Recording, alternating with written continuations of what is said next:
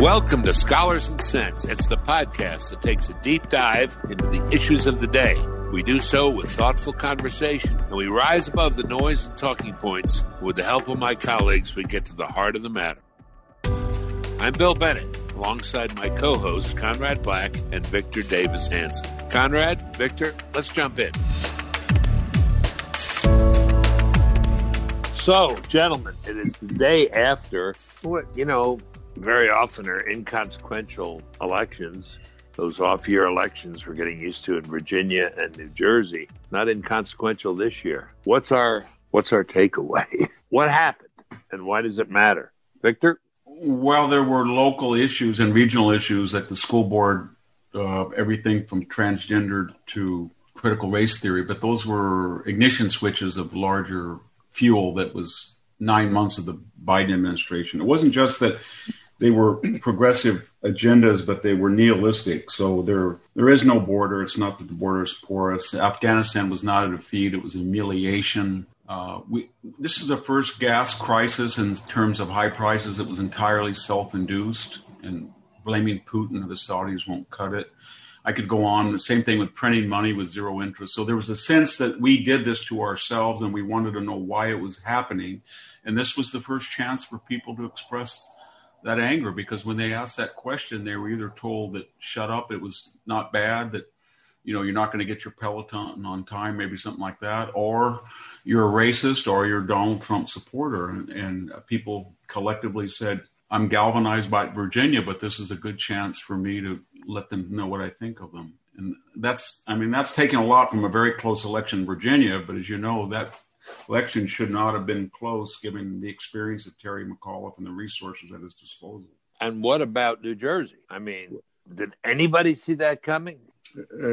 I did a little bit, but would I not be correct in saying that was a straight no confidence in the Democrats in their current leadership and formula vote? It didn't seem to me that Murphy, I personally find him, as the English say, having just come back from there, he gives me the pip to watch him on television, but it didn't seem to me there was a big anti-Murphy vote as such. It was a vote of, the Democrats are making a mess of everything and we're not voting Democratic. I think that the issues that Victor cited were very prominent in Virginia, and I think we have to remember that if McAuliffe hadn't made that terrible gaffe of saying that parents shouldn't tell teachers what their children should be taught, if he hadn't said that, he probably would have won. It would have been. That's a good point, but it was a Michael Kinsey gaffe that it was true, but inadvertent. And the irony of the whole thing is that the first time in Virginia's history that you have a so-called Latino and African American in statewide offices, and yet this party was called, I think I was just looking at CNN and MSNBC last night. They were called the racist party, or they were dog whistles, but they were really classical, racially blind ideas that were pitted against racist, quote unquote, anti-racism. And I think it was kind of reassuring that with all the resources of the anti-racist Kendi people, a majority, even in a blue state, saw they were more likely to be racist than the people they accused. Yeah, and that African American, or I guess Caribbean American Attorney General-elect is an inspiring public speaker. She is. Yeah, she is. Absolutely. Winsome Sears, she really is. I thought she was very impressive, and you're right about that. She's much more impressive. It reminded us that race is incidental to who we are. She was much more impressive than the hack Terry McAuliffe. I thought his performance was absolutely a disgrace. The dancing around and so on. I know him slightly, although I doubt if he would remember me. But when I met him, I thought he was a terribly obnoxious man. He's formidable. He's big and energetic and sort of fulminates in front of you. But I thought he was an egomaniac, and I still think that's what he is. Yeah, it's a tragedy that he's the grandson of Colonel McAuliffe, who said nuts to the Germans at Bastogne, I think. And he's the great hero of the Battle of the Bulge. Yeah, he symbolized the resistance and defiance. And yet I think he's the grandson. Well, we've got to say then that, yes, there were triggers. I like the way you put that, Victor.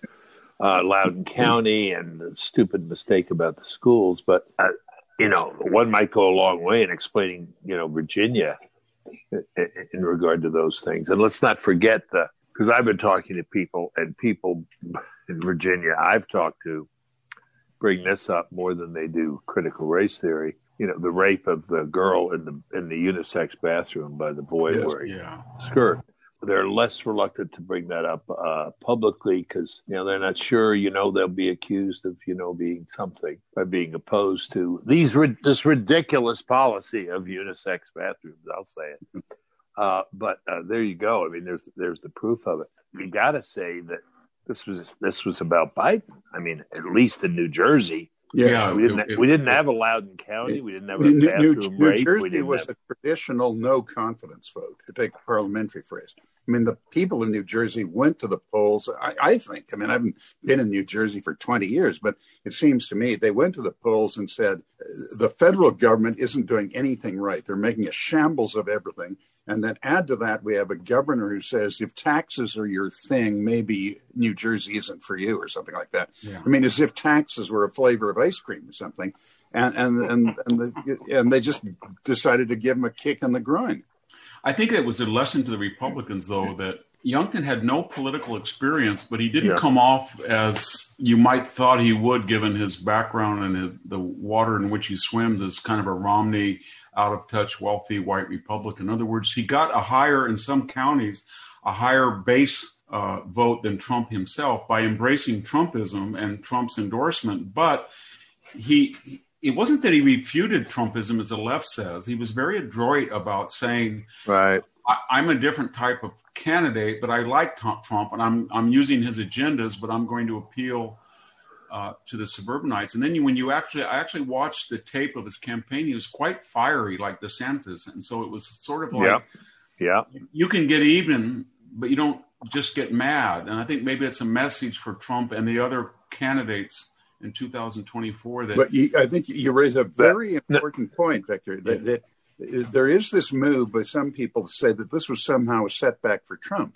No, and I thought Trump's statement last night was very interesting, making the point that he was proud of his supporters for coming out in such great numbers.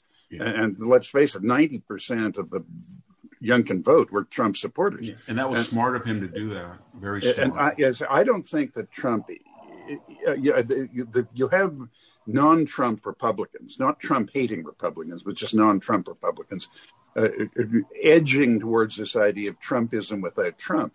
And it's going to be hard to separate Trump from Trumpism if Trump plays it right. Yeah, I think Trump, though, I think he can take lessons, and I would kind of illustrate it in two approaches. So you have an Anthony Fauci who is undermining you and really an enemy to your policies of public health throughout the COVID.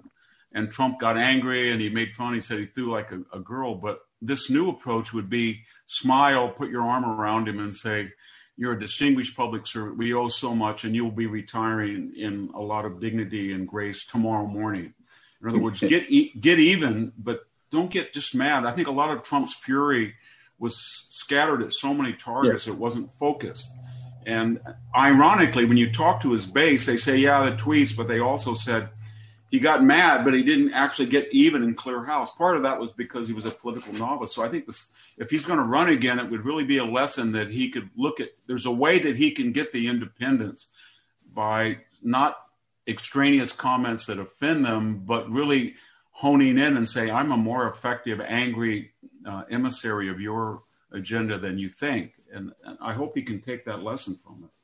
Can he learn that lesson and not do the bad mouth stuff? I mean, I don't know. It's all embedded, like Conrad said. But there was times when Trump himself knew that he had overreached, or he tweeted something that brought him no political advantage. I make the point that just straight Trump hate, which is all the Democrats have been going on for the last 5 years. They've had absolutely nothing except Trump hate until they got into the Sanders agenda that they've essentially failed to enact and had no mandate to enact. Trump hate has failed. It's run out of steam. That was McAuliffe's whole campaign, and it bombed. Yeah, and it's funny but because Trump, but guys, Trump wasn't there. I mean, I understand what you're saying, but let me make this point. It wasn't bad for Trump, but it may be bad for Trump invitations for Trump. That is some people might say, I want to do it like Youngkin did it. Because remember that when the two last-minute desperate moves by McAuliffe were crazy to invite the head of the teachers union, Randy Weingarten. That was just nuts. The other thing is he kept saying, Trump's coming in. Trump's coming in the night before the election. Yeah. But he didn't come in. So, I mean, maybe, he's not on Twitter. Maybe this is the formula. It is. Trumpism without Trump. It really boomeranged on the left. Don't you think it boomeranged on them when they banned him from social media? Because now he can't tweet. He's been a beneficiary of that. They say he's everywhere, but he's actually nowhere to be seen, and he's more effective. And I think if you look at Youngkin's... It's great. Such a great sentence. He's nowhere to be seen, and he's more effective. And he's everywhere. That's exactly right. He got a huge ovation at the baseball stadium in Atlanta. He did. But I'm saying he's not in our daily news computer when you turn it on. Not in our face, yeah. Yeah. And I looked at Youngkin's style, and you know what it reminded me of a lot? I think he's copied the DeSantis model, where he's really angry sometimes. He doesn't compromise, but he's very aware of this. He doesn't want to win. You can't win. You can't count on the Electoral College to win when you get 46 or 48% of the vote. And then there's an element of fraud that's always going to be there. So you've really got to get 51 or 52%. And the only way you're going to get that is to keep your base and, resonate the Trump agenda and his no compromises. But you got to be very careful about offending people in ways that are not necessary.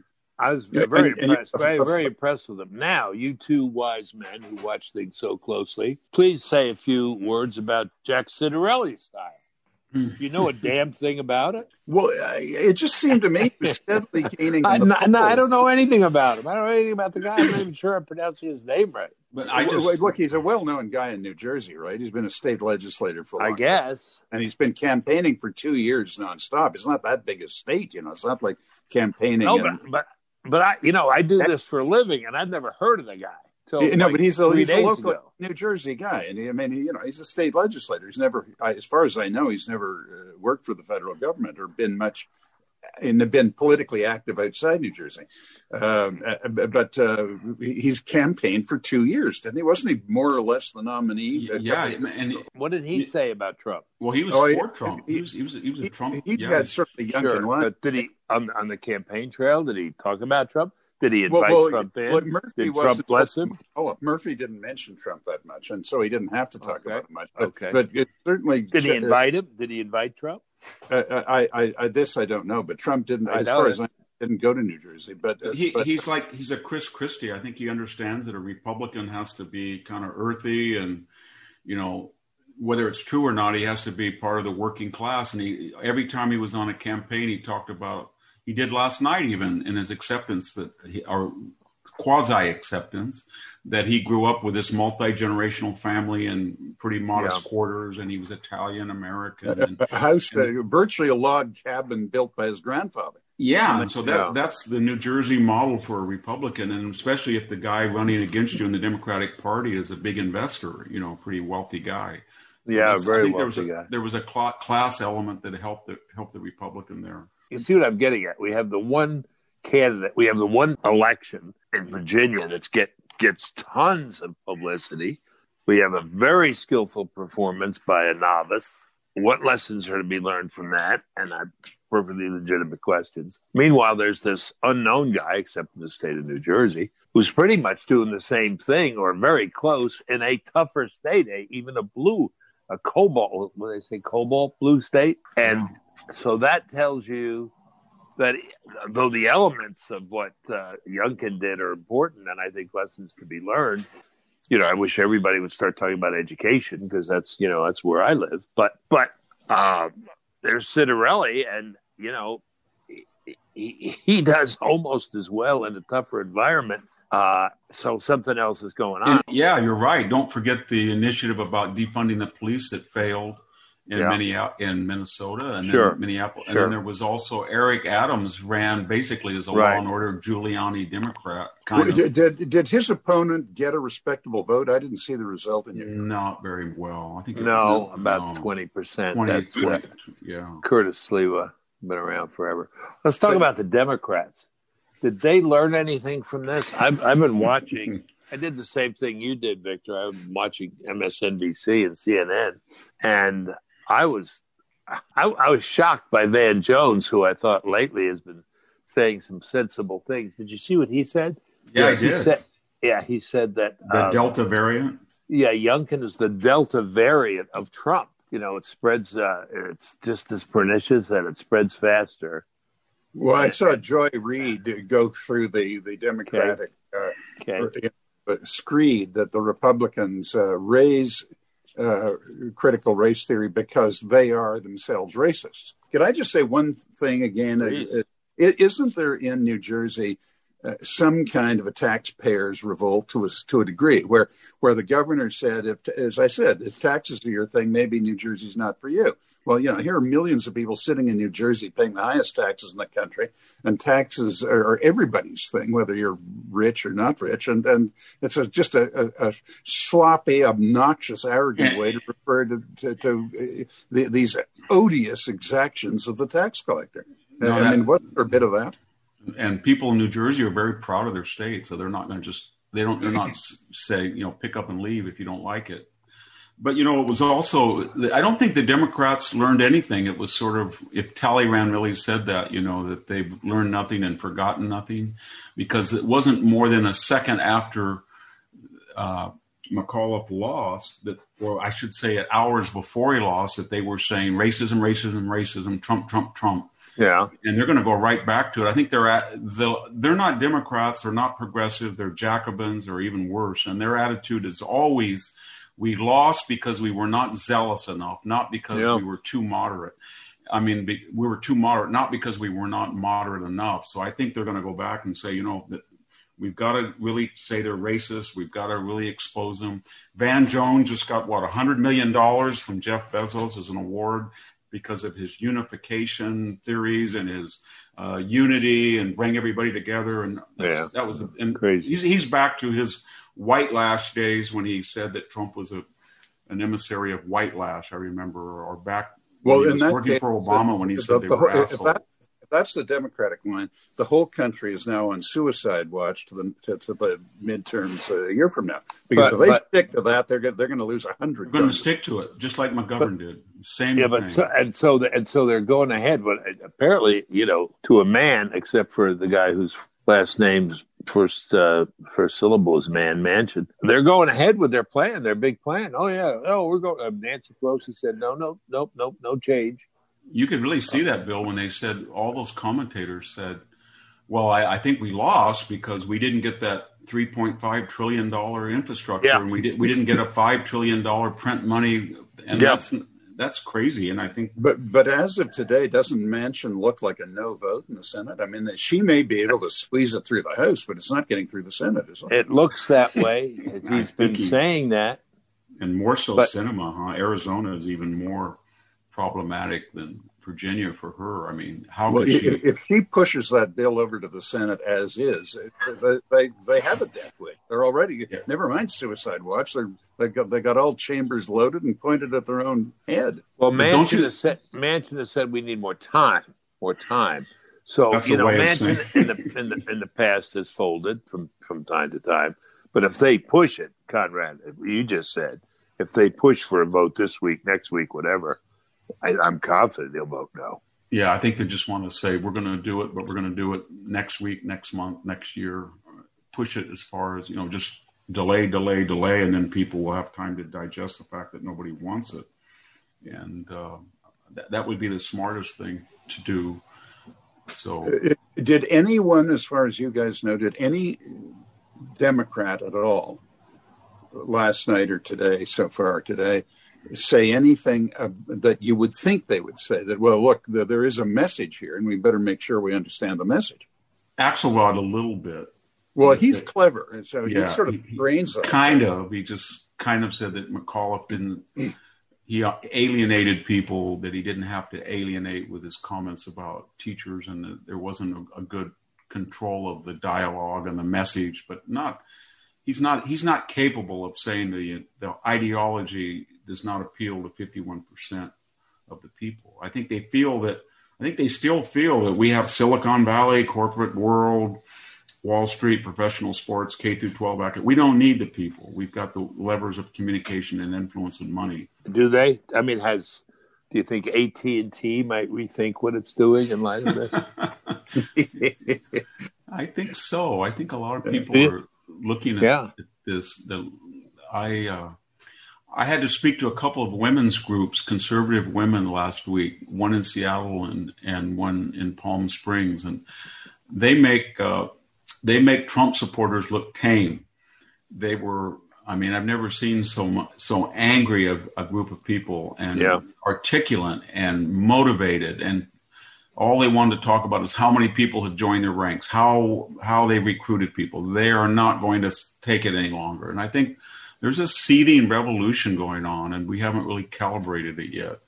And I think these people just thought on the left, well, nobody's openly challenging us, so we're going to go one step further. And, well, nobody challenged that, so we're going to go. And now they're over the cliff, and they don't even know it. What about independents? I think independents, Bill, think, I want stuff on the shelves. I want $3 a gallon gas again. I want to be able to walk at night in New York or San Francisco or Minneapolis or Portland, Seattle. I want a border closed. I don't know who these people are. And I don't want the country to be humiliated in the world. Yeah, I don't want to be called a racist anymore. I'm sick of it. And I want my kids educated. I mean, that does matter. And I don't want to be lectured by people who put their kids in private school about how wonderful the teachers' unions are and how bad charter schools are. I just want to add a note. As I said, I spent almost a month in England, and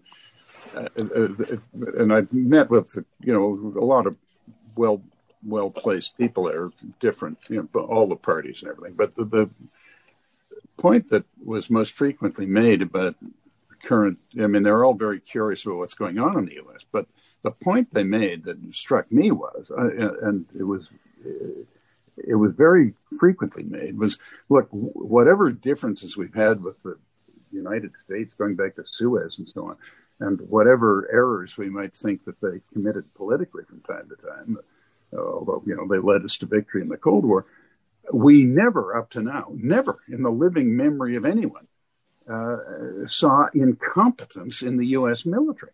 And they're completely shocked at what happened in Afghanistan, and shocked that the senior officials, Milley and others, coming in and saying under oath in the Congress quite different things to what the president said about the advice that they gave him.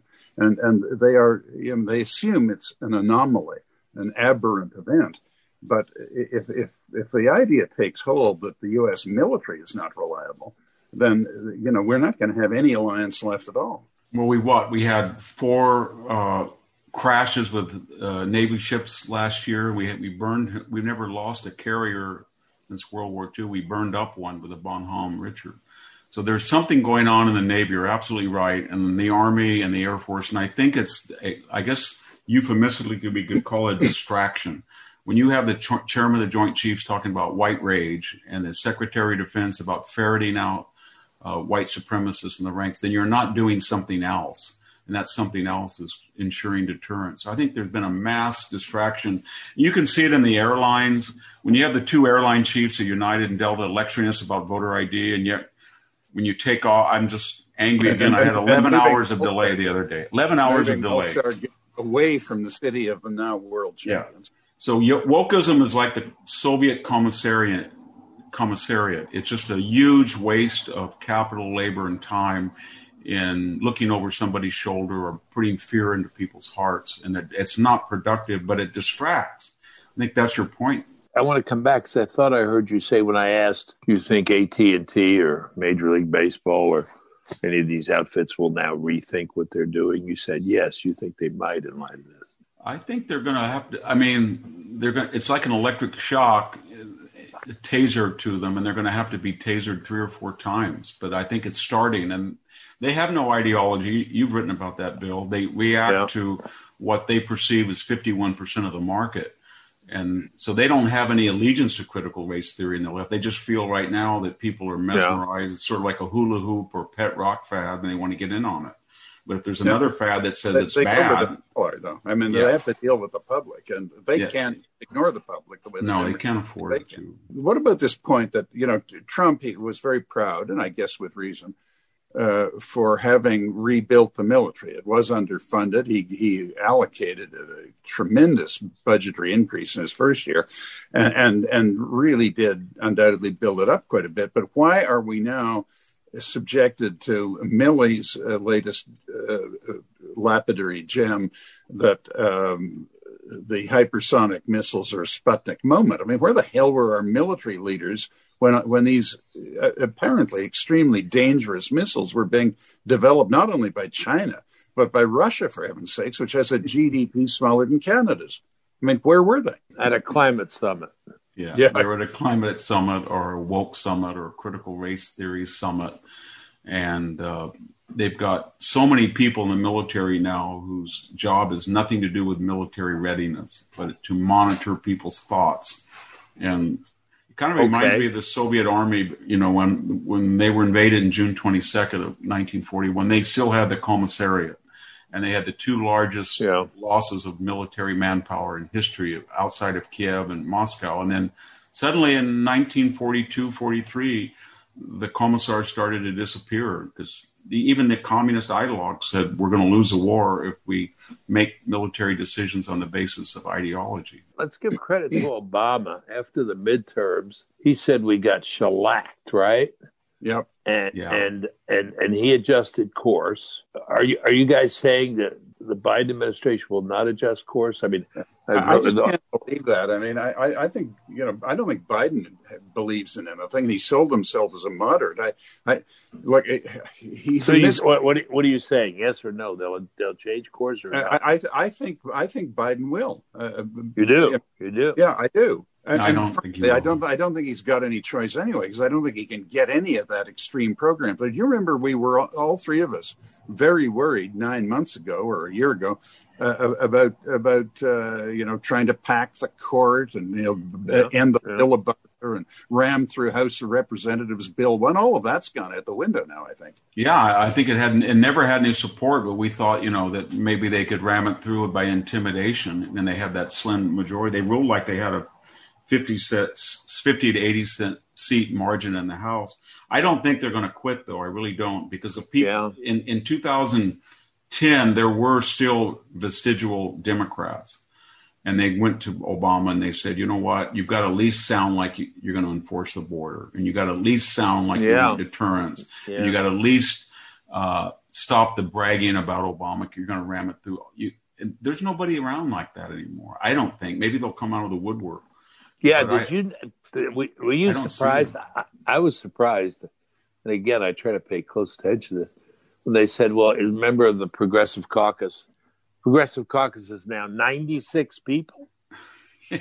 I thought it was a dozen. I thought it was those four women. Pelosi told us it was 4 people, remember? But I thought it was 4, maybe 12, 15. I think 4 of the 96. Yeah, isn't 4 the Blue Dogs or the Democratic? Squad. They're blue puppies or whatever. But is it 96 now? So I mean, that is what they're about. So caucus, Conrad, I agree with Victor. I don't think they're going to change course. Last night, I mean, today, all I heard was, the people reacted to these local issues in Virginia, and if we pass, Build Back Better, they'll just see how much better. You know what? I kept a list. I kept a list last night after watching about a half hour of them, and they said just that we didn't pass, we didn't borrow and print more money. And then they said, you know what? Virginia is always the opposite of what Washington is at the moment. So this is not new. And then they said this is a midterm correction. And then they said Terry McAuliffe was a bad candidate. And then they said there was voter intimidation and people were discouraged from coming to the polls by Republican ID enthusiasts and stuff like that. But none of it was this was a grassroots. But I think there are two questions here. I agree with what you're both saying on that. But Bill's question, his earlier question was, will Biden change? I mean, there is, of course, this question of how alert Biden is. And I get into that. But if Biden has retained any element of rationalism, he'll figure it out pretty quickly and say, I've allowed these extremists to take over this party and take us, as you said, right over the cliff. I'm bringing it back. No, he just said before the election, remember, he said, they asked him about McAuliffe struggling. He said, I don't think there's any evidence whatsoever that anything I say or do or my approval or disapproval has anything to do with that. Yeah, he said that. Yeah. And what you just described, Conrad, is a degree of, self-knowledge and second thought that I don't think he's capable of.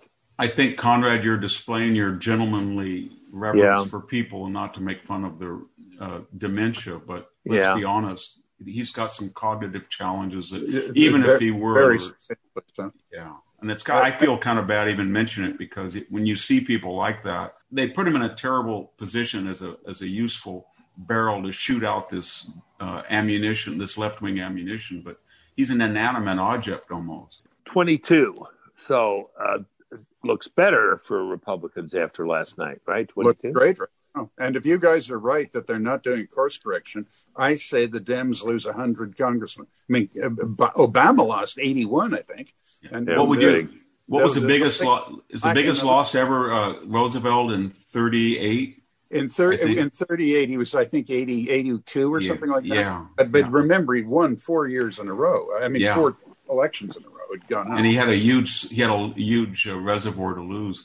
Yeah. But I think there's going to be maybe 5 or 6 or 7 more retirements. If I was in my 70s or late 60s and I was a Democratic guy and coming in an even district or +2 Democrat, I wouldn't run. And if I think there's another 50 or 60 that got elected in 2018 and +1 or 2 Trump districts, and I think they're going to have to be very worried right now. I don't know what they would do. Two last questions. Have you seen or heard a Democrat not in the Progressive Caucus say, "Hey, wait a minute, you guys, you're being stupid. We got shellacked, and we got shellacked because of what the administration's doing in addition to other things." I haven't heard that at all yet. I mean, no, but they may be saying. I mean, it's only been a few hours. I mean, maybe in the news tonight we'll see something. I mean, I assume Manchin will say something like that. I think they're more like Goldwater people in '64 were saying, you know what, in your heart, you knew we were right, and then later they'll say we were the entourage or we were the precursors to Reaganism. 64 which Reaganism. Bunk, in my opinion, but I agree. That's what they said. I think they've paved the way for a socialist future. They made it acceptable. Bernie's now mainstream. That was good. They're not going to back down. Final thing, there'll be a lot of discussions about Trump and his future. Does this make it more or less likely, not that he will run, different question, does it make it more or less likely that a lot of Republicans will say, well, this is the way to do it? Trump policy without Trump, insulting people and ticking off the independents. And maybe will there be more people thinking, even strong Trump voters, better if he doesn't run and just work the country like he worked Virginia. I think there will be a lot of people saying that, but the fact remains, if they held the primaries now, Trump would sweep the country. He'd take every primary in the country for the Republicans. And some of them by huge margins. I think people forget how radically things have changed since January 6th. First of all, January 6th was not what they said it was. We know that now. Yeah. All of the, from Sicknick to Babbitt, all of the information. And then second, Joe Biden demagogued COVID and said every president is responsible for every death. He was very ungracious about inheriting the vaccine. And now all of a sudden there's been more people killed per diem on average during his, than during Trump's entire tenure. That really boomeranged on him, the COVID and the mandate. And then third, this stuff we've talked about, it really rehabilitated Trump in a way that nobody anticipated would be that quick. And I think it's not I don't know whether people will say Trump isn't without Trump, but I think they will be pressure on Trump himself to say, you know what, when you get back on social media of some sort, you've got to get smarter. You've got to get a lot smarter. You can be just as angry. You've got to be fiery. You got to whip up those crowds, but you cannot waste our precious resources and time on all of this stuff. And that's going to be hard to do because so much of it was unfair. The Russian collusion hoax, the impeachment. Sure. But if you're looking at 24, what's more likely, that you win with Trump as the candidate or you win with somebody else as a candidate with Trump's blessing? But Bill, the point is, I still say Trump is going to win the primaries if he wants to. So it's a kind of an academic question. Well, sure it is, but I think a lot of it's a Scott Walker factor too, Bill. Remember, we were talking at this time before. We said this was the ideal governor. He ruled a purple state. He's got those technocratic skills. He's a great conservative. And then when he got on the stage, and he just couldn't. He wasn't a galvanizing. No, and we don't know whether DeSantis. He looks great. He's fiery. He doesn't compromise. He's got a great state governance record, but we don't know what he'll do on the national level yet. All right, you guys may get angry at me, but I've been thinking about this, and I was thinking, boy, this was a nice model, and thinking, how grateful I am for the Trump policies. And then Colin Powell dies, and I knew him very well, did a lot with him, was very disappointed, in how he acted later on and supported Obama, criticized Trump.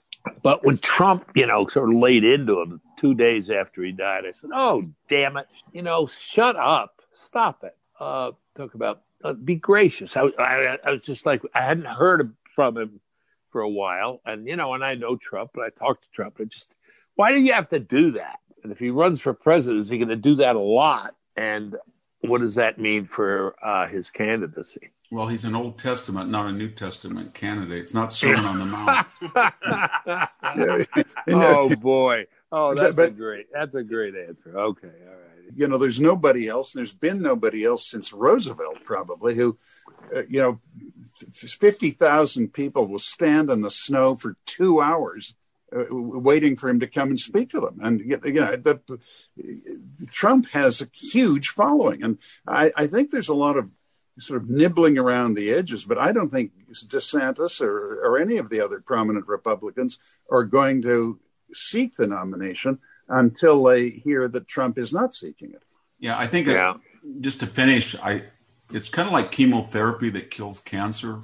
If you want a light dose, it's not going to make you sick, but you're not sure it's going to do the job. So you err on the side of almost dying before. I mean, I'm speaking not gratuitously, but of people in my family have had chemotherapy. It's a terrible thing, but sometimes the strong dose that almost does you in is what kills the cancer. I think a lot of people look at Trump that way and they'll say, I wish he wouldn't do that, but he does say things like, and cuts through it and say, that guy's an idiot. That person's pathetic. And they would want somebody to say that, and they won't say it. And he's kind of bulletproof because of that. But I do think his energies, he's got to go after.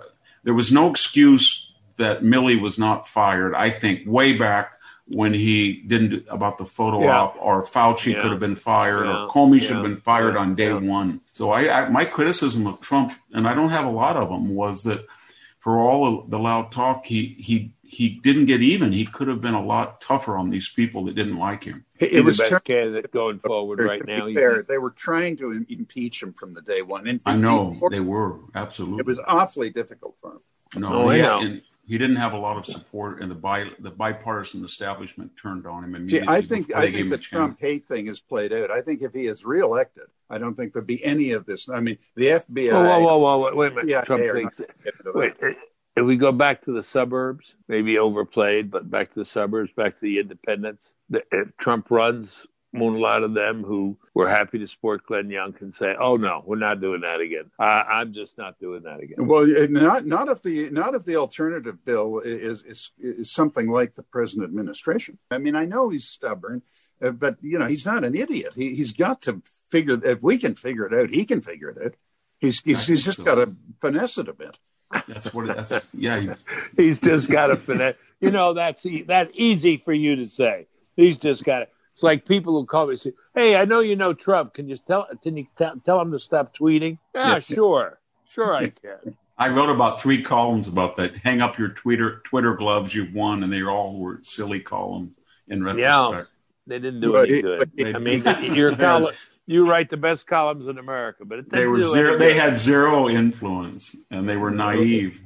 But I'm just a serious point. I think there are a lot of people out there the kind of people who went to Yonkin, who before went to Northam, who are gonna say, I'm sorry, I don't want to go through that again. I don't want to go through it.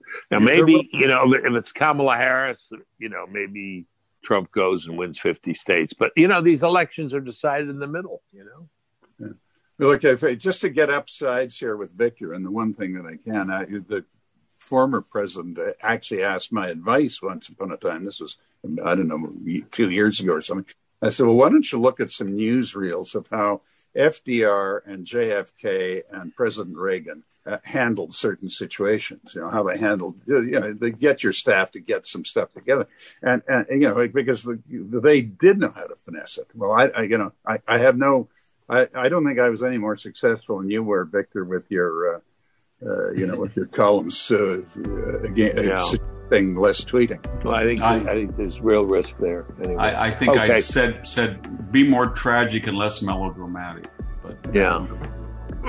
I keep thinking of Coriolanus, okay, I will go to them most counterfeitly. Right. That does it for today's show. Want to join the discussion? Email this show at scholarsandsenspodcast@gmail.com. Share the show with your family and friends. Subscribe, rate, review. For Conrad Black and Victor Davis Hanson, I am Bill Bennett, and we'll talk again soon.